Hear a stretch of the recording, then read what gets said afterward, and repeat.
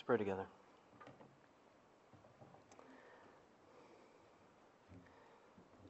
Lord God, we praise you, for it is only right that we do so. Father, we've confessed our shortcomings. We've sought your forgiveness, and we give you thanks that your forgiveness is assured when we confess our sins. For you are faithful and just to forgive. Father, now we entreat you to speak to us. We pray through your word. God, would you guard our hearts from the many things that may be burdening them this morning, our minds from the things that distract. Father, the hope that we have now, we pray, is that we would see you in a way that we have not seen you before, be reminded of your gospel, that we might live in light of it for your glory. And so we ask, God, now that you would speak through your word. In Jesus' name, amen. Amen. If you have your Bibles, would you open them with me to the book of Judges? Judges. In the spirit of the new year, we're going to be turning our attention to a new portion of God's story, located this time in the Old Testament, and its seventh book, the book of Judges, as is on the screen behind me. Now, for those who can remember, last year we studied God's revelation of Himself, His glorious gospel, and His people's right response of faith, which is a faith that works, as revealed in James's New Testament epistle, Moses' story of the Exodus, a selection of thanksgiving psalms, if you were with us here in November, and with Matthew's account of Christ's birth. Each of these scriptural selections covered different historical periods. They featured different central characters and revealed different perspectives. However, despite varying in authorship, dating, and genre, all of these texts fit into the grand narrative of God's Word, the story of God's creation, relation, and salvation of His people, all for His glorification. And this is what I believe we're going to see once again. The glory of the God whose salvation is great. The glory of the God whose salvation is great. So, Judges chapter 1. And before we read our text together, let me briefly provide the backstory along with some literary points of interest, just to ensure that we all start on the same page. And so, in the scope of Scripture, Judges follows the book of what? Joshua. Right. And in fact, as we're going to see in just a moment, the very first verse in Judges establishes its place in the biblical timeline as it announces the death of Joshua, the aide-de-camp, the successor to Moses. Joshua had assumed leadership over Israel following Moses' death, one of only two from his generation permitted to enter the promised land. Joshua, along with Caleb, had faithfully served the Lord and urged Israel to take the land that God had promised after they had spied it out.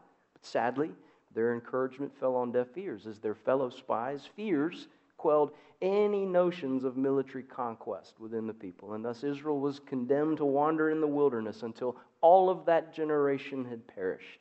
And following this judgment's fulfillment, God informed Joshua to get ready to cross the Jordan River into the land that I'm about to give them. That was to the Israelites. And Joshua obeyed. And the book that bears his name recounts in detail Israel's journey into Canaan. It's an amazing story, as I'm sure many of you are aware, replete with adventure, intrigue, deception, defeat, and throughout, God demonstrates His faithfulness to His promises and His unrelenting demand for holiness. God cannot tolerate sin, as He makes abundantly clear in His covenant, a commitment that Joshua ironically had just led Israel to renew days before his death. In the final chapter of his book, Joshua 24, recounts God's leader calling all of Israel's tribes together at Shechem. And at this stage, the promised land had been entered, it had been taken, distributed, and now, in preparing to depart the world, Joshua reminded the people that the task wasn't yet complete, and all of the conditions that had predicated his work were still in effect. They were to fear God, remain true to the Torah of Moses, and to drive out the remaining enemies in the land. And so Joshua urged the people to fear the Lord and serve Him with all faithfulness. Throw away the gods your forefathers worshiped beyond the river and in Egypt, and serve the Lord. It's a seemingly simple covenant, right? And yet one that God's leader knew Israel could not keep, which is why he went on. But if serving the Lord seems undesirable to you, then choose for yourselves this day whom you will serve, whether the gods your forefathers worshipped beyond the river or the gods of the Amorites in whose land you're now living. Joshua knew the temptation facing Israel, and so he urged them to consider their response. A covenant wasn't a verbal arrangement that could be entered into and then broken without consequence. It was a binding pact that promised glorious provision if kept, but horrific suffering when broken. And so Joshua urged Israel to weigh their response. He even went so far as to state, you are not able to serve the Lord. He's a holy God. He's a jealous God. He will not forgive your rebellion and your sins. If you forsake the Lord and serve foreign gods, He will bring disaster on you and make an end of you after He's been good to you. Joshua called Israel to choose for themselves, but he and his household would serve the Lord. And unsurprisingly, despite Joshua's warnings, Israel renewed their covenant, after which the people returned to their apportioned land, and a short time later Joshua died, the event with which our text picks up in Judges 1, verse 1. So this is the historical setting for our story this morning. It's a story possibly written by Samuel, Israel's final judge before the establishment of the monarchy, although this can't be proven conclusively. And just as a further point of interest, the book's title, Judges, might be somewhat misleading for us this morning for several reasons. First of all, none of the individuals that we're going to consider in this series, none of these individuals who we will see as judges are referred to as such.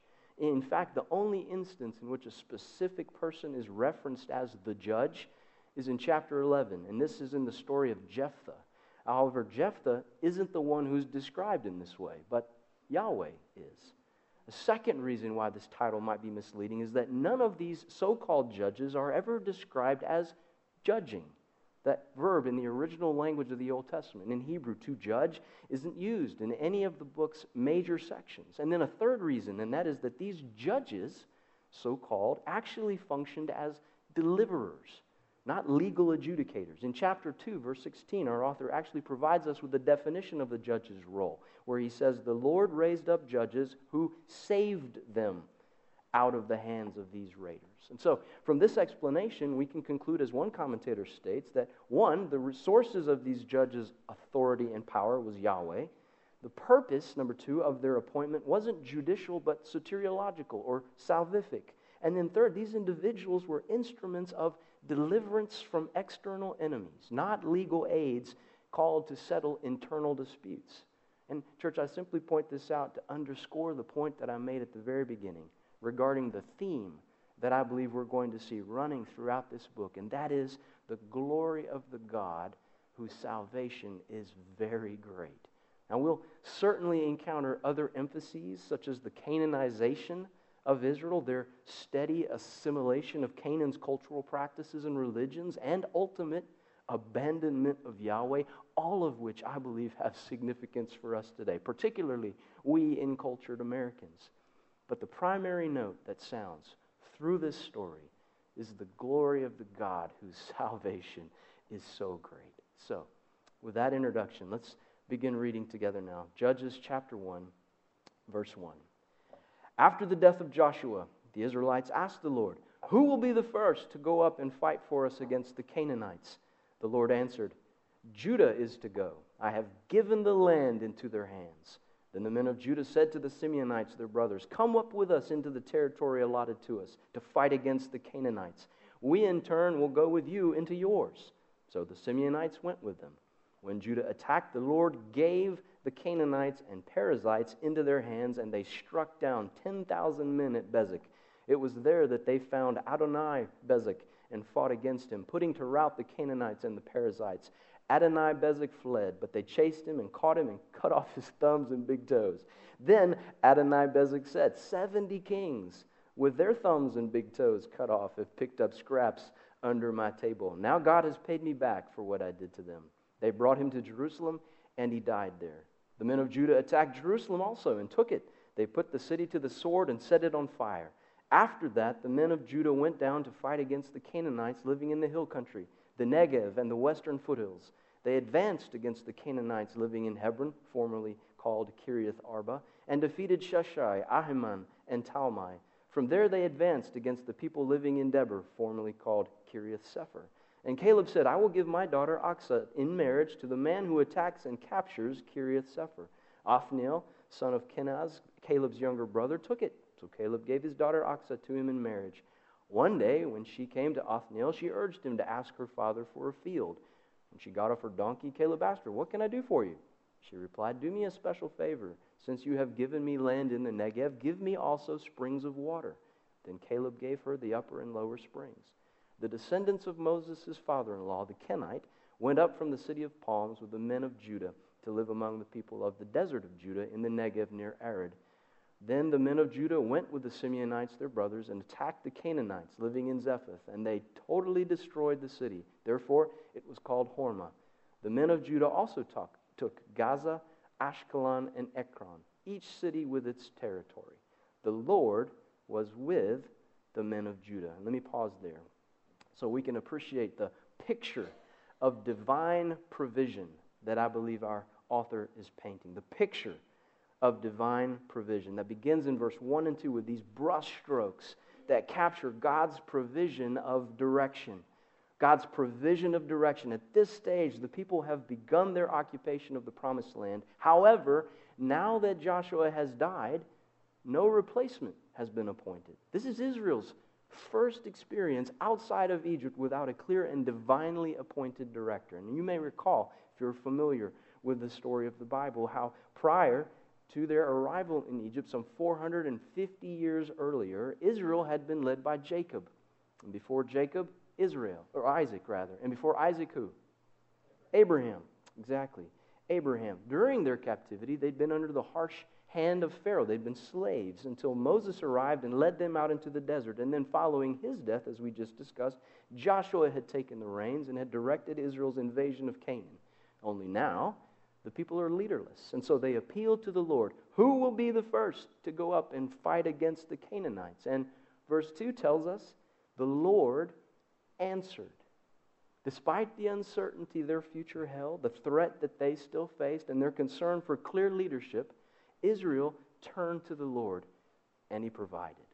So we see here God's provision of direction. We also see God's provision of assurance. God's provision of assurance. Following His answer to Israel's question of who's going to go first, the Lord includes the addendum, I have given the land into their hands. So the Lord gives Israel here a sneak peek, if you will, of what's to come. The other night, Melinda and I were watching a television show on Netflix. And for those of you who are familiar with Netflix, and you've likely shared our experience, or at least I hope you have, and we're not anomalies in this case. But we found our selection as Netflix works. We picked it out and we loaded it. Now, if you've never used Netflix, the way it works is once you've selected a show and you've watched it once, it automatically reloads where you left off. At least that's what it's supposed to do. Only we began watching, and at first it seemed like the natural progression of the timeline from which we'd ended the night before. But then all of a sudden, we realized that the main antagonist was just gone. He'd been eliminated. He was dead. The night before, we had struggled to turn the TV off and go to bed because of the suspense that had been created. But now, the villain was no more. And we knew why. We just had no idea how. And so we quickly stopped the show. We went back to the main menu, only to discover that Netflix had somehow registered us as having watched 2 intervening shows. So we went back to the show we were supposed to be watching. But of course, all the suspense was gone because we knew what had happened. We'd already seen it. And guys, that's exactly what I believe our author is describing here in our text. He's painting this picture of divine provision evidenced by the Lord's direction, the Lord's assurance, and then third, His provision of power. Verse 4, we're told that when Judah attacked, the Lord gave the Canaanites and Perizzites into their hands. So the victory came about as Judah battled, but their enemies were brought into their hands by the power of God, Yahweh's power. And so right here, let me just speak briefly to a concern that I believe we often feel, we 21st century folk, as we read Old Testament narratives such as this. And this sentiment regards the apparent injustice of Israel's conquest of Canaan. You know, there are a great many today who struggle to reconcile the brutality of this Old Testament campaign with the New Testament ethos of love. Adonai Bezek's experience, we all chuckled here. It's spine-chilling. It's toe and thumb tingling, pun intended.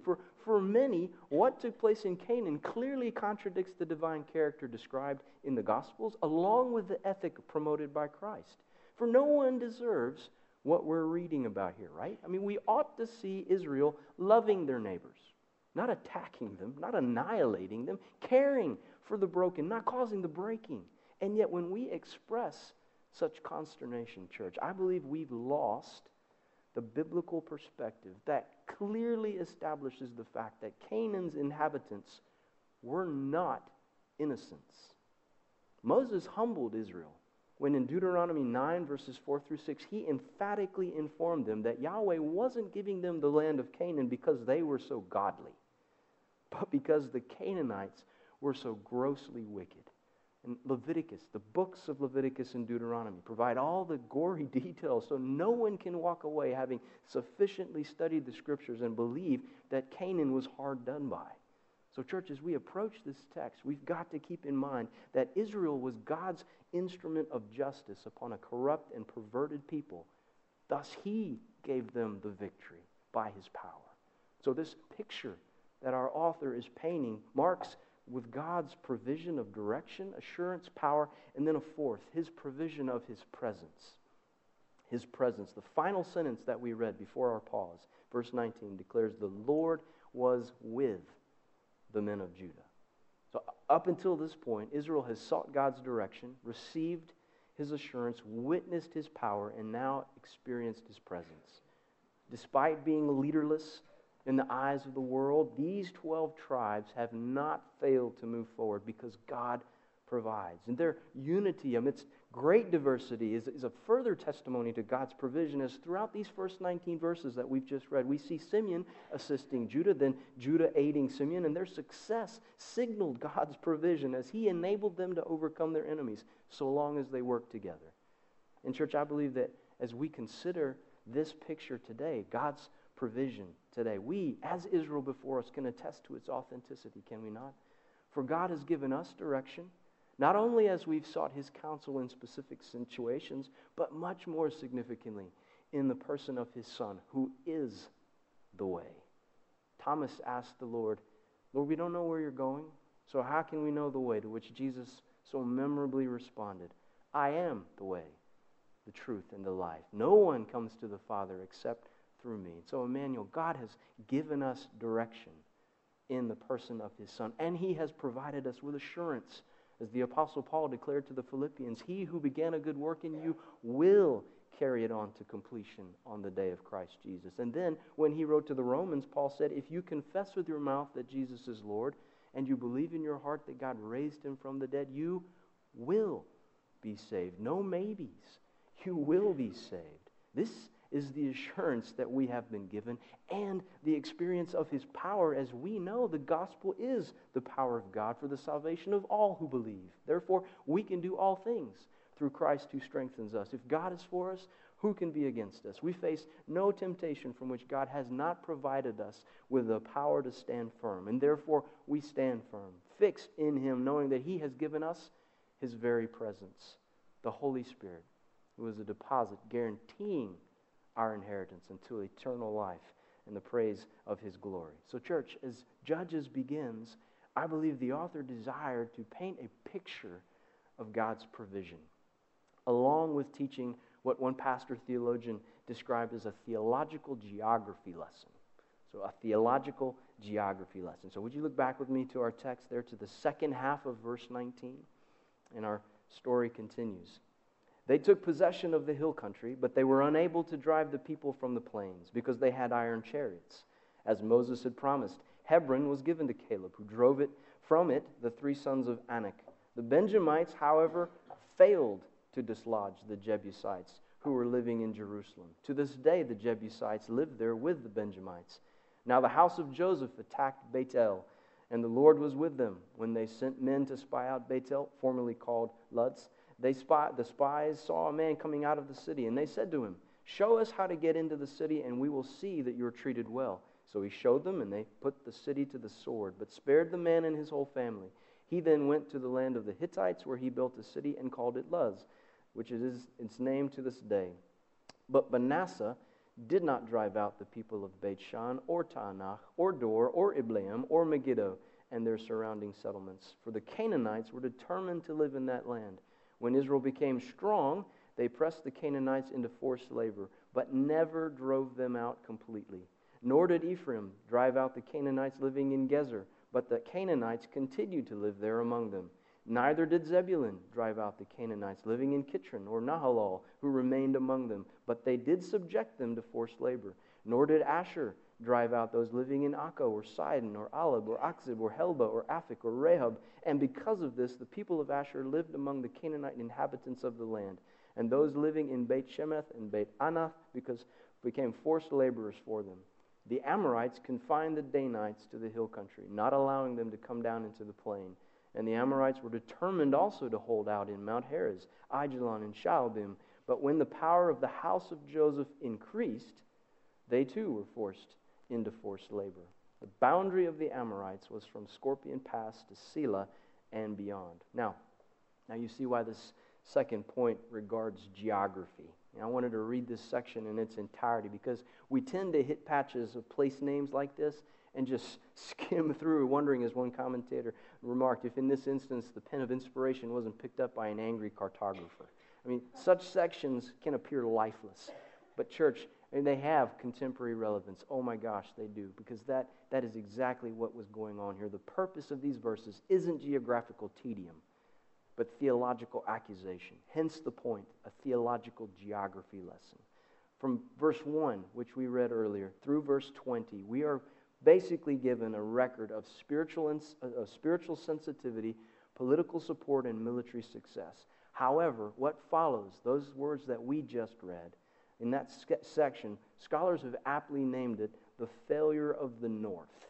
I mean, 7 times in those verses we read, verse 27, verse 28, verse 29, 30, 31, 32. Then again in verse 33, 7 times our author accuses Israel of not driving out the inhabitants of the land. Now, as one considers these locations, there is most certainly a pragmatic reason that God desired Israel to have absolute control over them. In the timeline of their occupation of Canaan, Israel would come to see the strategic folly of failing to possess Beit Shan. It's a massive site, which one scholar notes guarded the juncture of the Jordan and Jezreel valleys through which passed the main arteries of the ancient world. They would live to regret the failure to dominate Taanach, Ibleam, and Megiddo, which were crucial fortresses along the plain of Esdraelon. And one commentator notes rightly that had they held these positions, maybe they could have prevented cocky Sisera, who we'll encounter in a couple weeks. But they could have prevented Sisera from strutting all over Israel. So certainly there were pragmatic reasons for God's decree. However, they were not his principal concern. God desired that his people be spiritually set apart. So as he'd warned through Moses back in Exodus 23, do not let them, that's the Canaanites, do not let them live in your land, or they will cause you to sin against me, because the worship of their gods will certainly be a snare to you. Yahweh's concern wasn't with Canaan's military strength. It was their religion's toxicity. It's like a cancer. Any vestiges could metastasize and cause horrendous harm, even death. Now, granted, not all of these peoples were to be eliminated in a single effort, as is clear by what we read there, verses 1 through 19. And that confirms God's words to Moses, also spoken in Exodus 23, where he declared, I will send the hornet ahead of you to drive out the Hittites, Canaanites, and Hivites out of your way. But I will not drive them out in a single year, because the land would become desolate and the wild animals too numerous for you. So Israel's removal of their enemies wouldn't happen all at once, but it was to happen. They couldn't settle and assimilate, marrying each other's children, and expect their covenant to remain intact. And friends, I believe that the warning bells in this text toll loudly for the church today, particularly as it's expressed in our nation. As people, we have so conflated nationalism with faith, patriotism with membership to Christ's church, and capitalism with evangelism. For many, I believe, in our country today, Christianity is just one more product to flog, with the church as its most prominent retailer. Emmanuel, if you could, and I don't know that we can do this, but if you could, just because our culture's values are so ingrained in our psyche, but if you could, try and imagine yourself as a first century Christian visiting a 21st century American church. How much do you think you would recognize? And I'm not speaking about the encultured expression given the church in our 21st century American climate. I mean the biblical identity that gathered first century Christians and 21st century Christians ought to share. And there's a whole lot more to say on this point, and we'll hold off right now because I think this is a refrain that we're going to hear our author sound constantly. But I would encourage you, take some time as you look to this coming year, as you look to 2019, try to discern for yourself, what is biblical Christianity, and how does it differ from what we say we see so prominently expressed in these churches our nation considers mega. Our author repeatedly accuses Israel of failure to drive the Canaanites from the land. Ironically, he describes also her military success. 4 times in our text, those verses that we just read, we're told that the Canaanites or the Amorites became subject to Israel. Verse 28, verse 30, again verse 33 and 35. And so what's going on? If the tribes are failing to fulfill the covenant, then why do we read about God granting them success? And I believe, as do others, that while there was a time when Israel was unable to rid the land of, say, the Canaanites' iron chariots, or the Jebusites who were entrenched in Jerusalem, the time came when they were strong enough. Verse 28, if you were to look back, tells us that when Israel became strong, they pressed the Canaanites into forced labor, but never drove them out completely. Isn't that heartbreaking? Finally enabled by God's grace to purge the land, as they were called, of their enemies, Israel instead chose to profit from their labor. And this is how chapter 1 concludes. Now, Israel is most certainly successful in their conquest. However, they are also clearly disobedient. That's a strange pairing for God's people, isn't it? But it's one I believe that we again need to heed. Because how often, church, how often do we allow our culture's metrics of success to be the measure of our spiritual well-being? How often do we look to numbers as an example of, say, attendance or size of facility or giving or number of programs or the size of your choir or worship team, whatever? These are figures that I believe so often mask true spiritual health and vitality. For just as Israel occupied the promised land and yet were infused by pagan peoples whose values slowly ate away at their character, leading them to ignore sin, to distance themselves from one another in regards to matters of eternal importance, and ultimately to abandon God. I fear that there are a great many congregations in our nation in which this is reality. Emmanuel, may this not be true of us. This year, may we be vigilant to hold one another up before the Lord in prayer, to daily pray through our prayer directories, petitioning our God to keep us pure, to make us one, that we might be instruments of His gospel here in our community and beyond. Further, may we faithfully encourage one another in the gospel and exhort each other to live worthy of the gospel. So we've seen our author paint a picture, I believe, of divine provision, teach a lesson on theological geography. Now I'd like us to consider his question of genuine repentance. Question of genuine repentance. Would you look back with me now to chapter 2 and find verse 1. Chapter 2, verse 1, which reads, "The angel of the Lord went up from Gilgal to Bochim and said, I brought you up out of Egypt and led you into the land that I swore to give to your forefathers. I said, I will never break my covenant with you, and you shall not make a covenant with the people of this land, but you shall break down their altars. Yet you have disobeyed me. Why have you done this? Now therefore I tell you that I will not drive them out before you. They will be thorns in your sides, and their gods will be a snare to you." When the angel of the Lord had spoken these things to all the Israelites, the people wept aloud, and they called that place Bochim. There they offered sacrifices to the Lord. And let's stop there. Church, in this interaction that occurs at Bochim, It's a term which conveniently means weepers, as in criers or wailers. In this interaction, God graciously but judiciously confronts his people. In light of their failure, which has been established over and over, Yahweh accuses Israel of breaking the covenant, the very thing that we saw together Joshua had warned that would happen, and that the people had insisted could never happen. The Lord informs Israel of the discipline and judgment that they will now endure. They will no longer receive his promised help. But you notice the primary peril here is spiritual.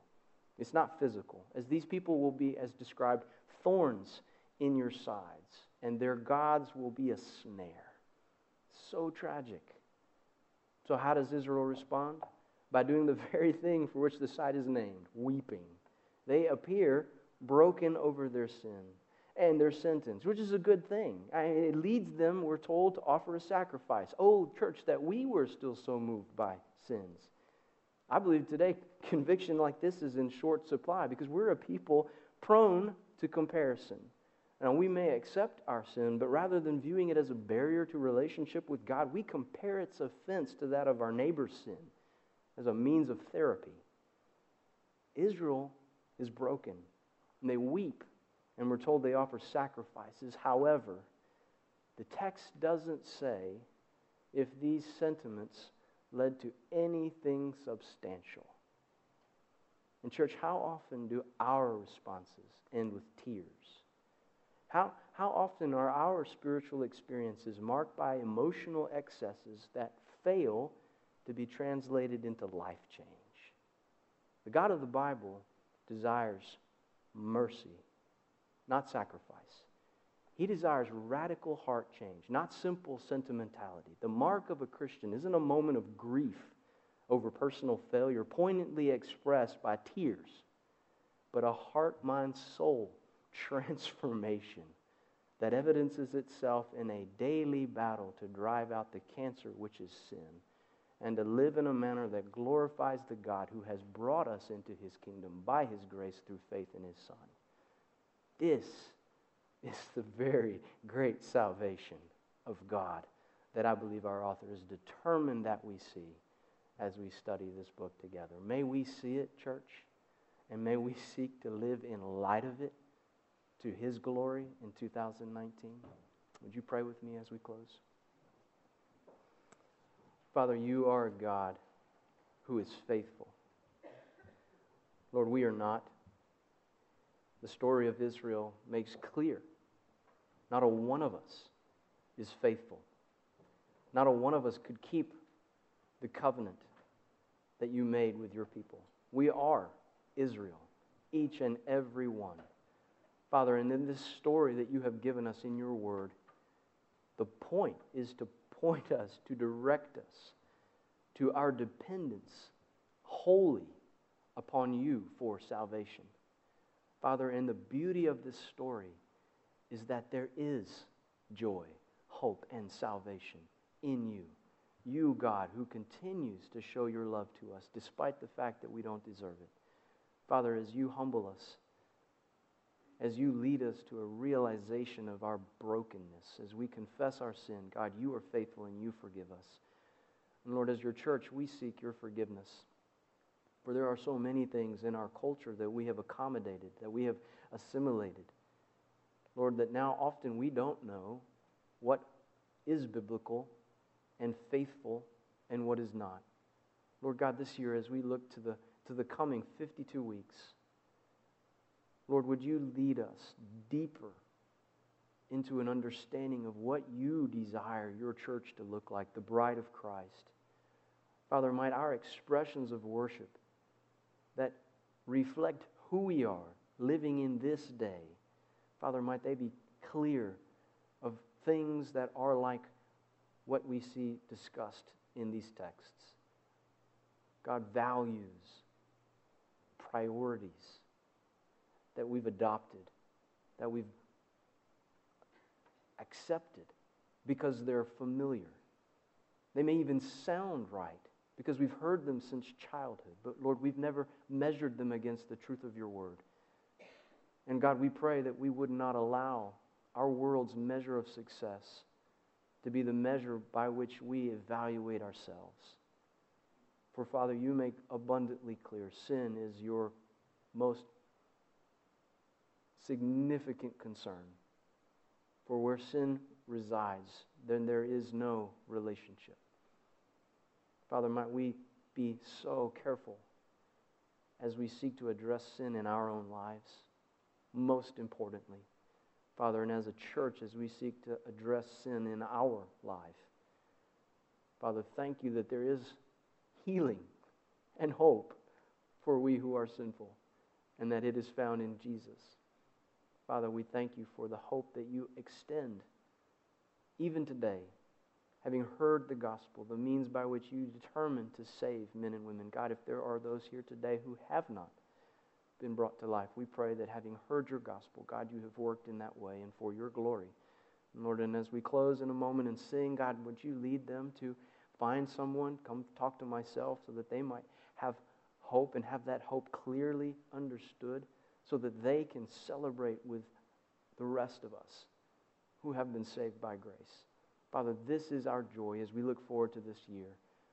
Father, we pray that you would lead us into a deeper, richer appreciation of all that is ours, we who are in union with you through Christ Jesus. And we pray these things in his name. Amen.